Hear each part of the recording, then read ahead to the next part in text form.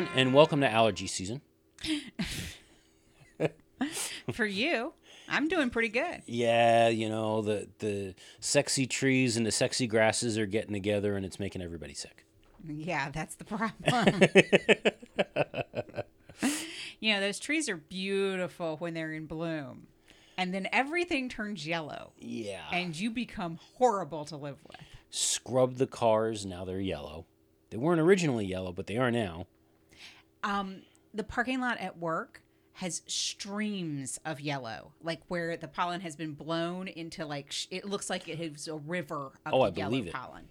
It is gross.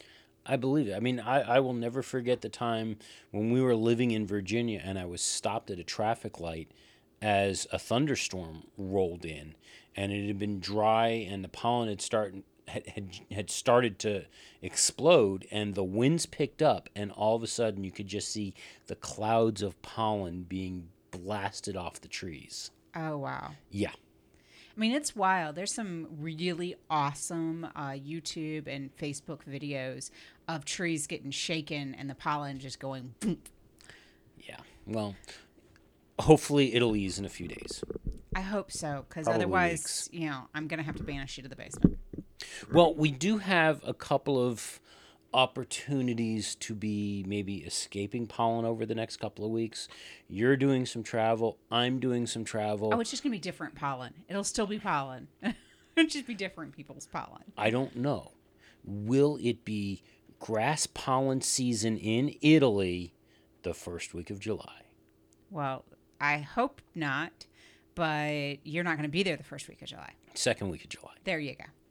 That's right. You have heard it here first. We will not be recording for a couple of weekends in July, partly because of IndyCar, but also because I am headed to Italy and will be spending time at the home of Ferrari in Maranello, Italy. So watch this space for hopefully some video, definitely some pictures, probably not of F1 cars on the road, because there'll probably be lots of Ferraris on the road, just no Formula One cars on the road. Well, since they're not street legal. There you go. Now, I mean, hang it's on. Italy, so they do some bonkers stuff with cars. I want to give you the impression of what our entire audience just did. Ooh. Possibly. They're so excited for you. Either that or they hate me. Don't hate me because I'm beautiful. I already hate you, and it has nothing to do with levels of beauty. You know where folks are expressing some hate right now? Even die-hard Formula One fans are expressing hate at Formula One management right now. Oh, anybody that subscribed to Formula One TV? Yeah, the F1 TV Pro service, well, it started out really well in Monaco. From what we hear, unlike in Barcelona, all the practice sessions, everything went great. Qualifying, everything went great. Wow. Then they blacked out the race start. They blacked out the race start? Yeah, crashed on the opening lap, worked fine through pre-race, and then you just got a black screen. So folks did not see the start. And then when it finally stabilized, and it was on and off until about the middle of the race, but when it finally stabilized, the commentary was out of sync by like 2 laps. Oh, no. There were a lot of, because I guess what this sounds a lot like is some bandwidth issues, because the banners were unreadable, everything was pixelated and blurry. It sounds like they're still dealing with some serious bandwidth issues. What it sounds like to me is that Formula One fans have taken down a set of servers. They probably took them down when they were all logging into the beginning of the race at Monaco, and they only were able to get a couple of servers back up, which causes the bandwidth issues. Yeah. So obviously, A, your server farm's not big enough, and B, you didn't realize that more people would log in right before the race than watch the practice sessions? I could have told you that. And I don't even have impressive eyebrows like Sean Bratches. I have normal eyebrows, and I could have told you how to prepare for this better. Yeah, just not a great situation. Sound dropping out, video dropping out. It's ridiculous. Bad. So hopefully things will get better. Maybe third race is the charm. We'll give you some hope for the next one. Maybe second season. Yeah. It'll improve the second season. Yeah. That's it. They'll find their groove by 2020. So, do you remember, while we're still talking about Monaco, do you remember the situation where Lewis came out of the pits and ended up behind Esteban Ocon? Yes. And there was some question as to whether or not Ocon would let him, because technically they were racing for position at that point. And Ocon pretty much made it easy for Lewis to just pop right by. Mm-hmm. Well, there was some speculation that maybe a phone call was made. Really? People thought that there was a phone call made between Mercedes and Force India? As kind of like the customer child team type thing. Okay. Well, Force India says, no, they didn't call us. They didn't do anything. We just planned our race. And according to Bob Fernley, he said, we looked at the tire strategies and there was no point holding Lewis up because we needed to get home with a comfortable one stop. So they didn't bother with it. Okay, so here's my position on such ridiculousness. It does not take rocket science to figure out who's really racing who. So yes, Ocon and technically, by the rules of Formula One, Ocon and Lewis were racing for position. Except that when you start thinking about adding in tire strategy and where you're really going to, what group of people you're fighting with, you have to stop and think for a second and say, I'm not fighting with Lewis. Lewis is fighting in the first 3 spots, and I'm fighting in 5, 6, and 7. Yeah, and what Bob Fernley goes on to say is that they would have done this for anybody. It could have been Ricciardo, could have been Vettel. They didn't care. They were going to let anybody go through. It just didn't make sense to bother with it. Lewis did say that he thought it was the most exciting part of the race because he actually got to do an overtake. Ooh. But of course, they didn't really fight, so it wasn't really all that difficult. Well, Lewis thought that was a really boring race. It's not his favorite race because it's processional, and except it tends to be his favorite race. But this year, because they were driving so slow, I think it was BBC that did an analysis of the lap times in qualifying as opposed to in the race at the fastest point of the race, so towards the end of the race. Mm-hmm. And there was something like a 4-second difference. Oh, wow. It was huge. They were driving significantly slower during the race than they were at qualifying. Wow. The thing is, and I say this every year, Monaco is one of my favorite races for all of the hype and the celebrities and the talk and things like that. It is my least favorite race to watch. Even Singapore is more exciting for me to watch because you got the safety cars. There's a guarantee of a safety car in Singapore.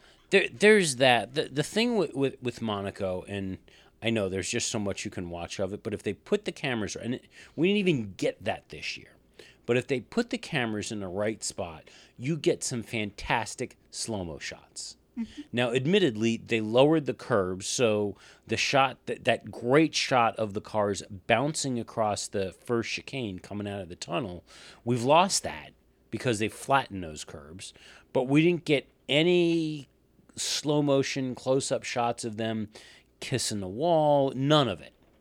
We got something with somebody getting really close to the wall. I think it was they kept replaying Max's crash. No, somebody that did it successfully. Bear with me. There was somebody that did it successfully, and they were comparing that to Max's. But we did get a close-up wall shot at one point. But you're talking about that awesome shot that they play a lot, which is the 3 wheels on the ground, 1 wheel up in the air as they come across one of the curbs at the chicane. Yeah. I know that is your favorite shot in all of Formula One. It's a great shot. Of course, is the birds on the track during rainstorms in Melbourne is my favorite. shot that has ever been done in Formula One. You remember the slow motion of the birds? Not even the seagulls on the track in Montreal. They didn't get a good picture of the seagulls on the track. But do you remember that? It was several years ago. There was like torrential rains. They were sweeping the water off the track. And I believe that they have like a requirement of so many slow motion shots. But since they weren't going to get them during the race, they did these slow motion bird shots. Yeah, no, it was the qualifying, and it was the weather was so bad that they didn't finish up the qualifying until Sunday before the race. Correct, and this was all the teams were joking around in the pit garages. I think Red Bull came out and did a canoe mime. No, that was Austin. Oh, was that Austin? That was with the hurricane in Austin. Yeah, there was a lot of fun stuff that happens during rainstorms. Yeah. But yes, the bird shot in Melbourne was my absolute favorite slow-mo shot that's ever been done in Formula One. So while we're on the topic of Force India, word came out this past Thursday that Vijay Mallya, is stepping down from his role as Force India director. In addition, he is expected to hand over his role on the board to his son Siddharth, but he will remain the team principal. The team principal cannot attend any races for risk of being, arrested. Well, he can go to the British Grand Prix. He can go to the team's mission control in Silverstone. Yes. So he can team principal from there. Yeah, but I don't think he can leave England, can he? No, that he can't do. Yeah. He's basically in country arrest. Now, that would be the reason why he is stepping down from these roles. It is so that he can focus on his own legal issues. Oh. Well, he probably needs to do that if he's going to try to justify the financial stylings of Vijay Mallya. Yeah, he says there's no compulsion anywhere to resign. It's just that I decided that my son should replace me. I have my own legal issues to take care of, so it's better that the company remains unaffected. Now, he also is downplaying suggestions that the team may be close to a sale. Uh-oh. He says, rumors keep going on and on and on, and people talk and talk and talk. That's what the F1 paddock is all about, the finances of Force India. Whether I'm selling or not selling has been a matter of speculation on and off for many years. We don't go around with a for sale sign. The bottom line is that we are focusing on getting the best performance out of the car, and that is our priority. There are 3 shareholders, remember. I'm not the only one. Okay. We heard you. We don't believe you, but we heard you. Over at Ferrari, they've lost a designer. Yes. Yeah, the gentleman who is effectively the number 2 to technical director, Mattia Binotto, that would be Simone Resta. He is one of their lead designers. He is leaving the team to join Sauber as their technical director. Well, I wonder if that's not a negotiated deal with, Sauber being a junior Ferrari team.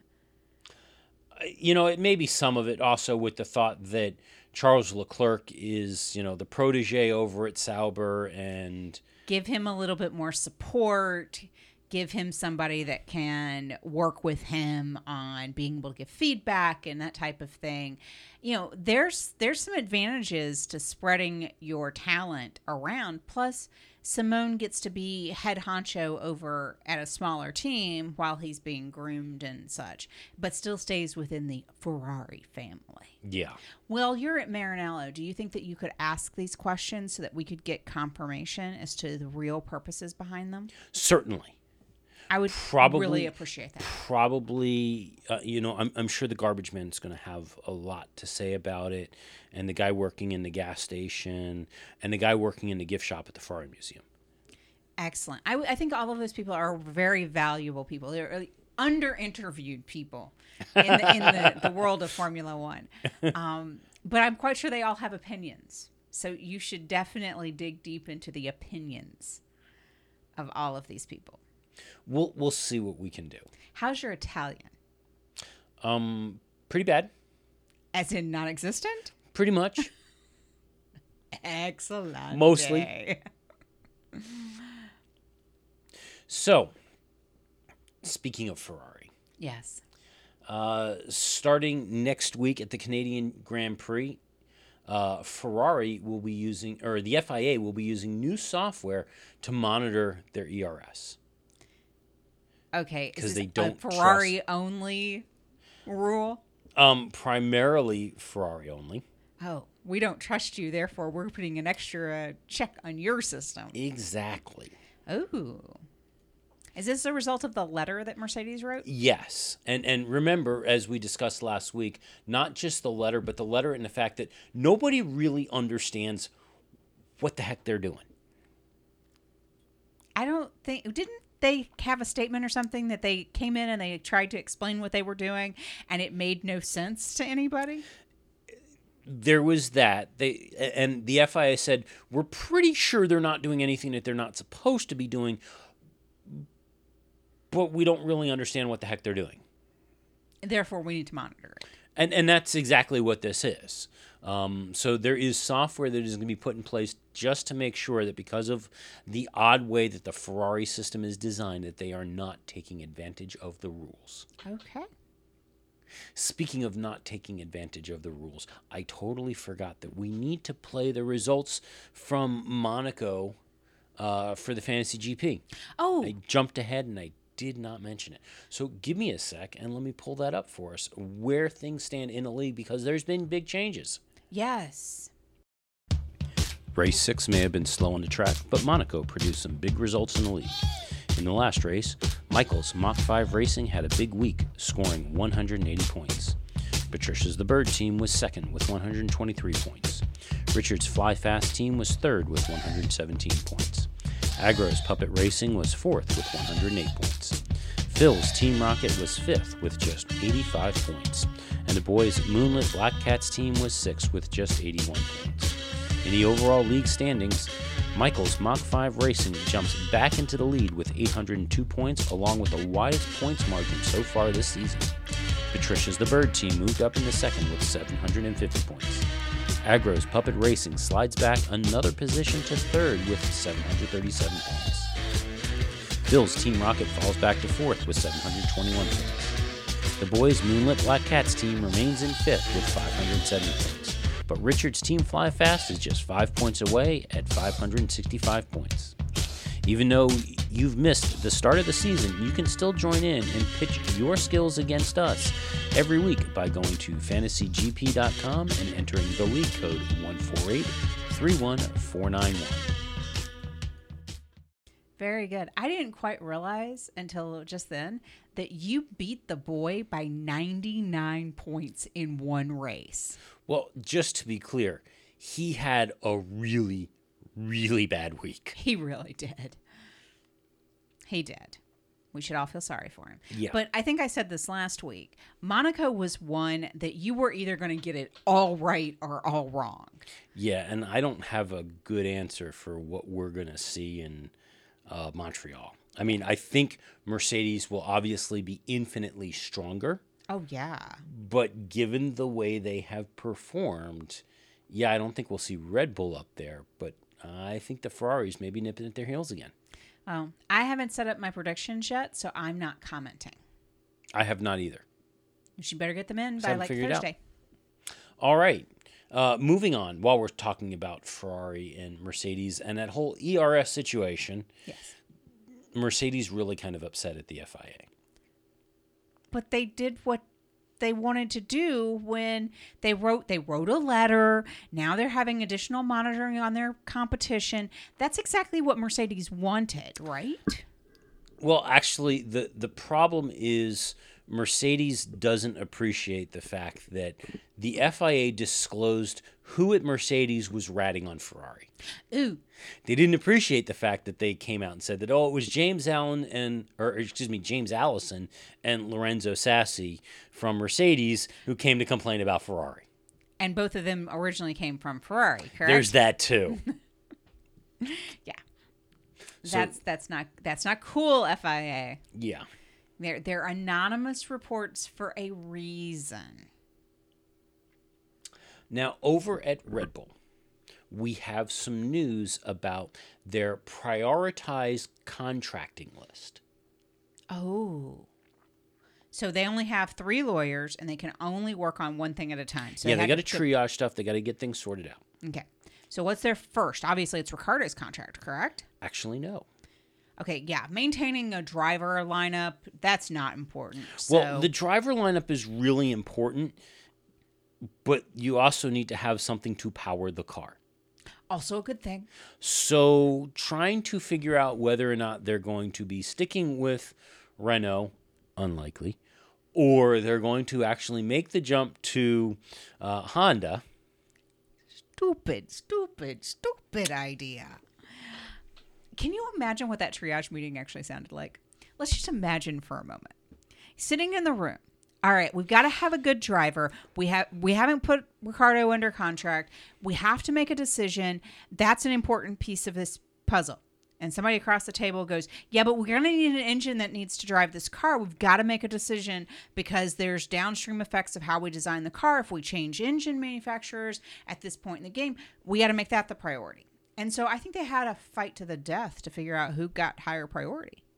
Well, I think the other piece of this, there was a lot of talk on the Channel 4 coverage about, well, where Ricciardo decides to go is going to depend on performance and everything. But with the engine situation thrown in the mix, even if Ricciardo has the fairy tale season and ends up second or even clinches the championship, I can't imagine that if Honda is named as the engine provider for Red Bull for 19, that it's really going to be that attractive to him.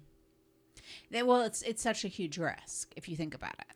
Oh, absolutely. Because, yes, they're doing better this year with their Toro Rosso, but they're not doing great.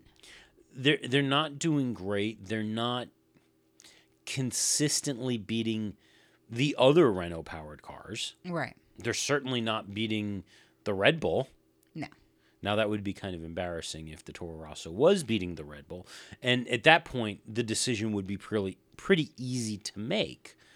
But I think the fact that the Honda engine's not beating the other Renault engines is telling. And it's risking going back 5 years. Oh, at a minimum. Yeah. At a minimum.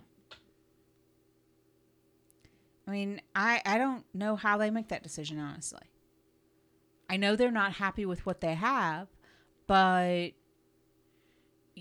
do you really want to take the giant risk and have to bank everything on your aero? You've got superior aero. We know that. Well, that's they've been doing that for years now. But again, you look at Daniel Ricciardo as somebody who is truly hungry. And Red Bull put themselves in this position. They really did. Yes, admittedly, the Renault engines were not performing anywhere close to satisfactory for a very long time. But after the massive fallout that happened that caused them to rebrand the Renault engines as Tag Heuers, because nobody would give them an engine because they were such a poor engine partner. Right. They left themselves with absolutely no options.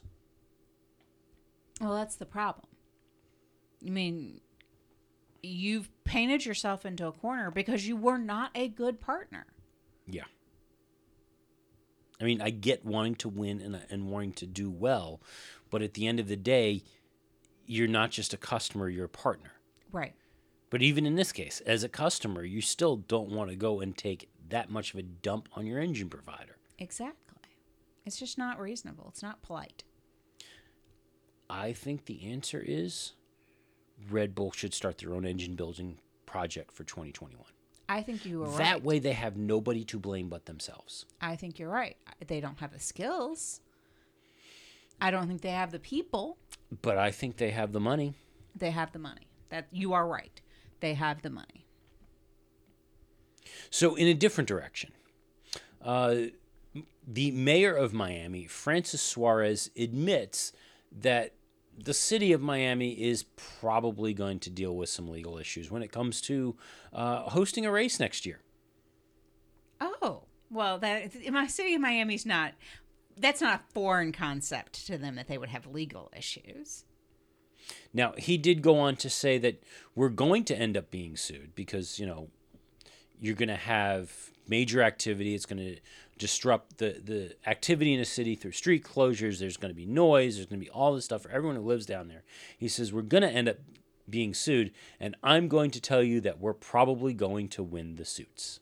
Oh, so maybe don't bother. That may be some of it. Some of it may also be the reminder of, again, this is Miami, and the politics and the judges are crooked. Exactly. So we'll get what we want in the Banana Republic of Miami. The Banana Republic of Miami-Dade. Remember, they rebranded a few years back. No, but this is the city of Miami as opposed to Miami-Dade County. Which has its own corruption level. Right. Different thing. A different corruption. Sorry. Didn't mean to cross my corruption streams. So there may be a change coming to the weekends, to race weekends. Really? Yes. The FIA has announced that they are considering scrapping the traditional Friday night F1 drivers briefing. Oh, well, that was always my highlight of my weekend. Well, you got to think about this. It's after the first day of practice they do this, and this is the whole point is supposed to be so that the drivers can give feedback to the FIA on the circuit.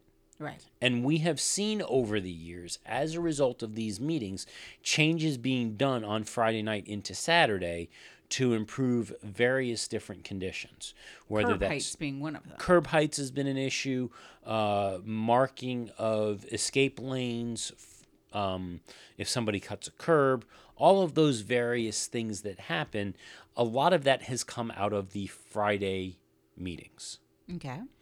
Well, because team managers currently meet with the FIA on Thursday afternoons before the start of the race weekend in order to discuss track changes and any issues from the previous race, there's some consideration that maybe they don't need to do that. Especially because a lot of times the Friday session tends to morph into a meeting of the Grand Prix Drivers Association after the team managers leave. Again, why is this a bad thing? I don't quite understand. Now, Charlie says the main reason that I've suggested this is simply that we discuss things in a team managers meeting on the basis that they will pass them on to their drivers. And when we get to the drivers meeting, it's quite evident that sometimes this hasn't happened and we have to go through it all again. One of the main reasons for having the drivers' briefing on Friday after the first day of running was so that they could tell us what they have seen, like a marshal doing something on the track. But it really isn't of any value, because whether they see anything, they tell us anyway. There's a far better communication system now. It would make a lot of sense and save everyone a lot of hassle, really. Wait a second. Did I understand what you just said correctly? There's a Thursday night meeting where Charlie wants to share with the team managements things that the team managers then need to pass on to the drivers. Right. And then they have this Friday meeting, and Charlie is very much realizing that that information has not been passed on to the drivers. Right. Okay, so I have a question. Why would you then cancel the meeting that passes the information on to the drivers that Charlie felt was important? Well, there's that issue. Or possibly invite the drivers to the meeting so you don't have to say everything twice. Well, there's that issue, and arguably, they could possibly send that in an email. Why go to a meeting that could just be taken care of in an email? Does your office have the ribbons that my office has? There's somebody in our office who displays one of those ribbons. It's one of those, it looks like a first prize ribbon, Yes. But it says, I survived another meeting Yes. that could have been avoided with an email. Yes. Yes. But because he's right over the fact that the teams and the drivers do not hesitate in the slightest to complain to Charlie within moments of it happening, any slight, any issue, any whatever, real or perceived, that they think that he should take action on. Correct. During the session. And they don't need to hold a separate meeting to go and share that information because they're really quick to get on the radio and go, tell Charlie that this sucks. Okay, there's a point there. I don't know. From what we have seen of the two meetings that that Formula One management released video of, I'm not sure I agree. But since we're not present in these meetings, I don't know. My biggest concern is that if Charlie is finding out that he is having to repeat information that he had intended for the managers to pass to their drivers and it did not get passed, then canceling the meeting where Charlie can pass this information to the drivers seems to be a problem. Now, yes, I know it could be summarized in an email, but there obviously is a reason why he's not sending it in an email in the first place, or he wouldn't be telling the managers to tell their drivers. So I don't know what is missing in that combination, but if there's important information that Charlie wants the drivers to have and the drivers are consistently not showing up to a Friday meeting with that information, Charlie should be looking to figure out how to make sure everybody's got it before he goes and cancels the meeting. Yeah. That's email. And bulletin board. A bulletin board, yes. We'll go to old-fashioned bulletin boards in every pit. Yes. Yes, I think page boys, like the little newspaper boys at the ends of the pit lane. Get your Charlie news here. Get your Charlie news here. No, they're gonna put up the bulletin boards, and then the grid girls are gonna come back with the job of getting the memos from the steward's office and going to each one of the garages and posting the memos up. That's the new grid. That's going to be their job. I would really wish that our grid girls would have a better job than push pins. Hey, at least there's more substance to the role than just standing on the grid holding a sign. Okay, what do you think of this? Because there's more value in what the information they're providing at that point. What do you think of this? Hang on. What if the grid girl's new job is to actually personally communicate this information from Charlie to the drivers? Maybe the drivers would listen then. In a calligraphy note. That's it. In order to be a grid girl, you have to be a calligrapher. Excellent. Excellent.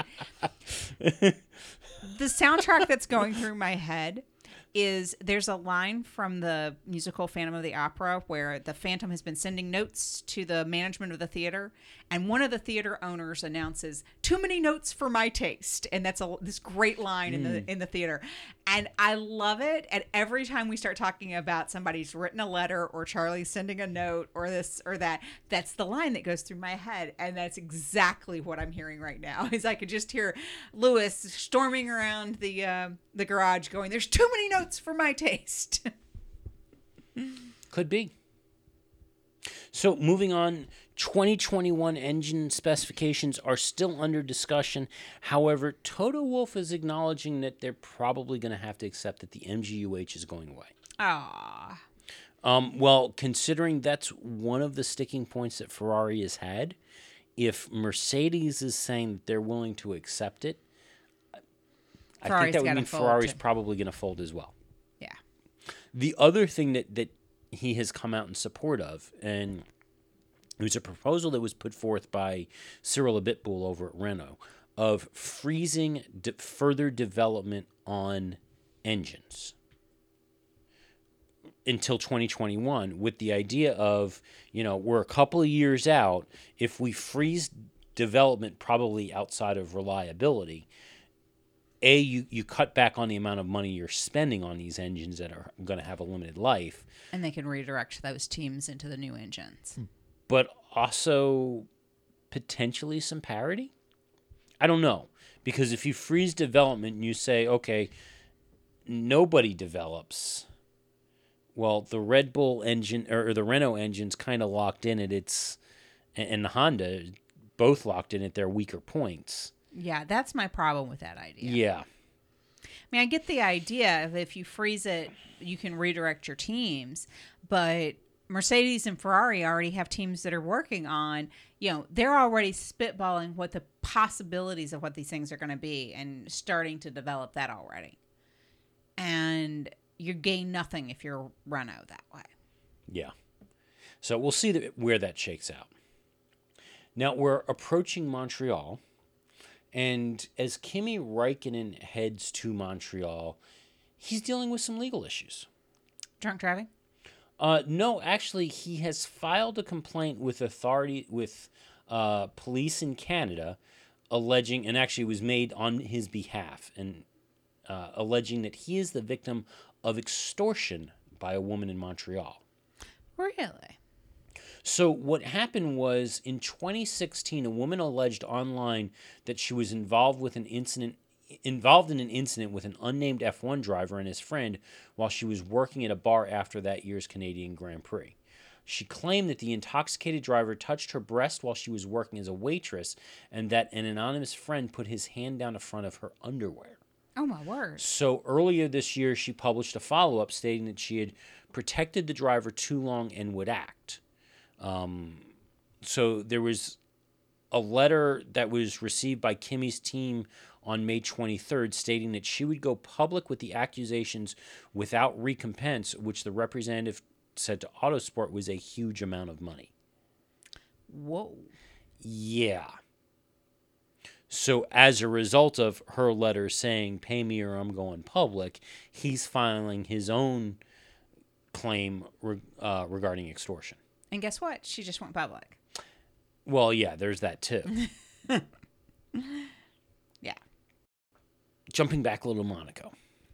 I know, we're going all over the place this week, but it did make sense to talk about this earlier.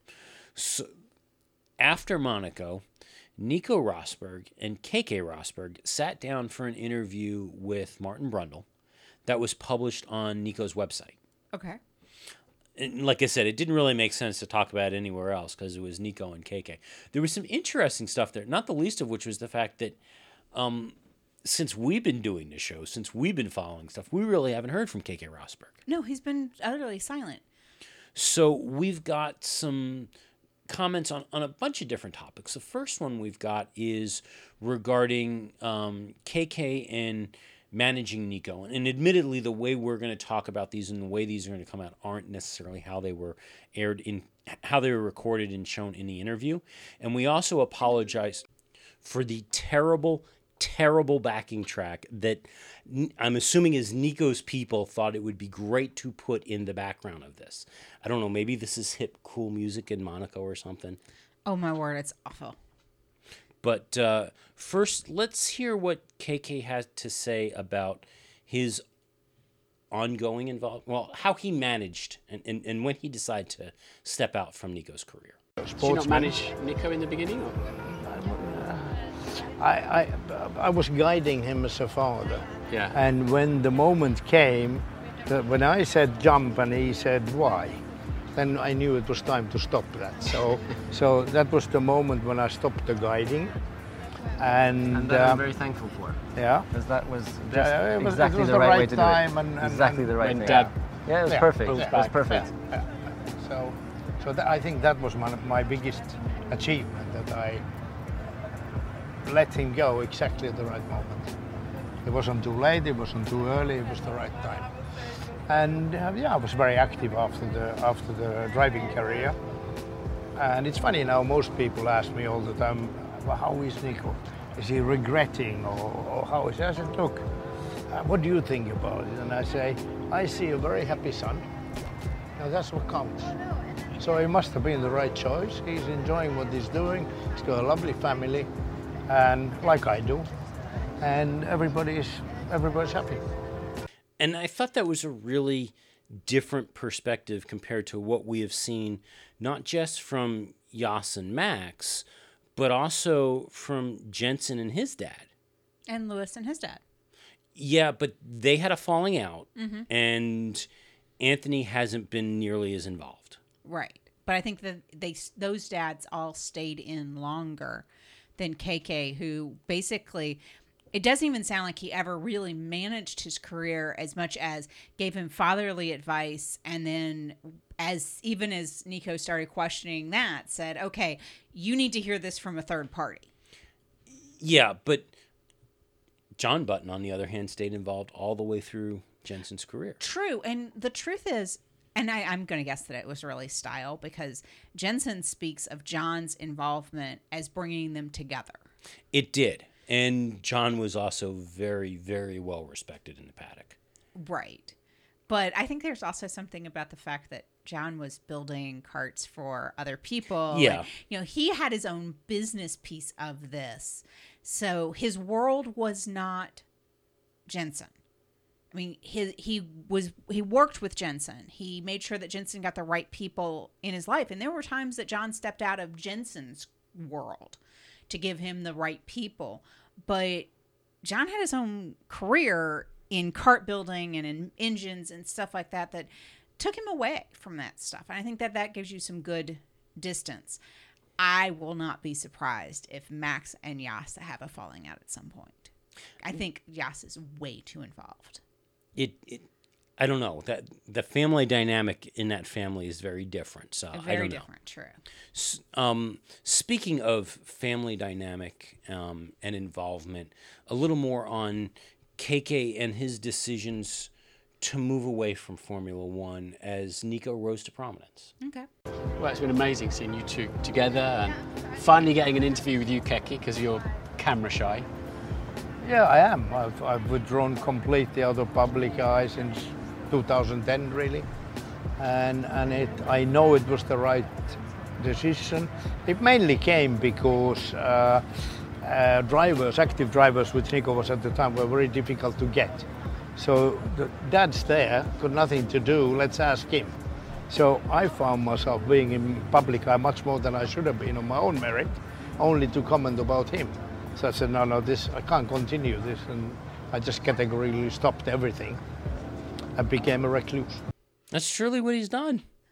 That's interesting. It's incredibly self-aware to decide that I'm getting pulled into the forefront because the active drivers are not available, and it's more than I should be in the forefront, that they should go find other people and not just talk to me because I'm, quote, accessible. Yeah. That's incredibly self-aware. But I've also kind of got to wonder whether or not the reason we don't hear as much from Yas is because he's taking a different approach. He wants to be involved. He wants to be there. He wants to see this stuff. But he does not want to outshine Max. Mm-hmm. And as a result, he rarely gets involved in any of the media coverage. And I mean, you very rarely get comments from Yas. Right. Well, I mean, that's definitely something that I think that he's doing, but I think that that's what all the right fathers should be doing. I mean, if you think about it, we don't hear that much from Carlos Sainz Sr. I mean, he's been interviewed, but in conjunction with his son. But I think the difference is that Carlos Sainz doesn't necessarily go to the races that often. Well, probably because he's actively racing in his own. Well, yeah, there's that. He's got his own career. We didn't hear from Jolyon Palmer's dad very much. But, Jonathan. Okay, but we didn't hear from Jolyon either until he became on. And I don't think Jonathan, again, another one who had his own career and his own stuff going, I don't think we saw Jonathan at the track very often. No, so. But I really think that, and maybe it could be a function of watching what's happened between dads and sons in this process. I don't think that we hear a lot from fathers about their sons, especially ex or former Formula One fathers. Yeah. I think they've all kind of started to take this line of, that's my kid, it's his turn. I want to, I'm here or I'm not here.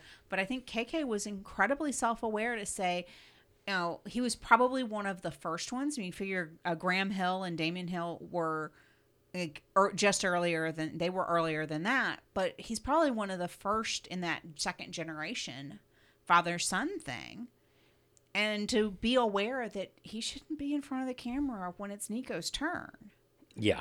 And say, I'm too available. and I'm not going to be. And I kind of get the impression he naturally wanted to be a recluse.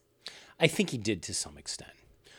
So the last comments that we have are around Nico's decision to retire and KK's reaction. And what about when Nico suddenly, at the end of 2016, retired? What did you think of that?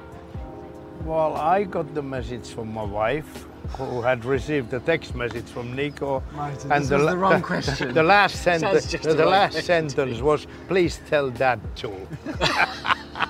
So that's how I found out. And what was your first reaction to that happy news? When I retired, my best friend said, "Why are you stopping? It's too early. Why are you stopping? You're making so much money and you're having fun and everything." And it's a very personal decision. Has always been my thinking about when to stop any kind of sport, and therefore you don't discuss it. You don't create an opinion. But when Nico retired, I was a bit like being punched in the stomach, and the air was out for a while. Only slightly, huh? Only slightly. but no. But this is the instant reaction, because I didn't expect it. But then you think about it and you say, okay, it's his choice, it's his life, it's his racing, and if he's decided it's time to go, then it's time to go. Yeah. Yeah. It's time to go. I love the fact that he learned because his wife was told in a text message, tell Dad too. Yeah. Apparently, Nico hasn't figured out how to do the group text yet. No, he has not. I was going to say that's the only reason why I don't see that happening to your son is that he has mastered group text. Yeah. But otherwise, I could fully see him telling me something and then go, "Oh, would you tell Dad too?" So, other father-son news. Remember last week we talked about the fact that Michael Latifi is McLaren's newest shareholder. Correct. And we speculated on what that could mean for Nicholas and his career. Right. Well, Nicholas has come out and said that he believes that his father's investment in McLaren paints the wrong picture of him. Oh, you mean it paints the picture that Daddy's buying you a seat in Formula One for your birthday? Exactly.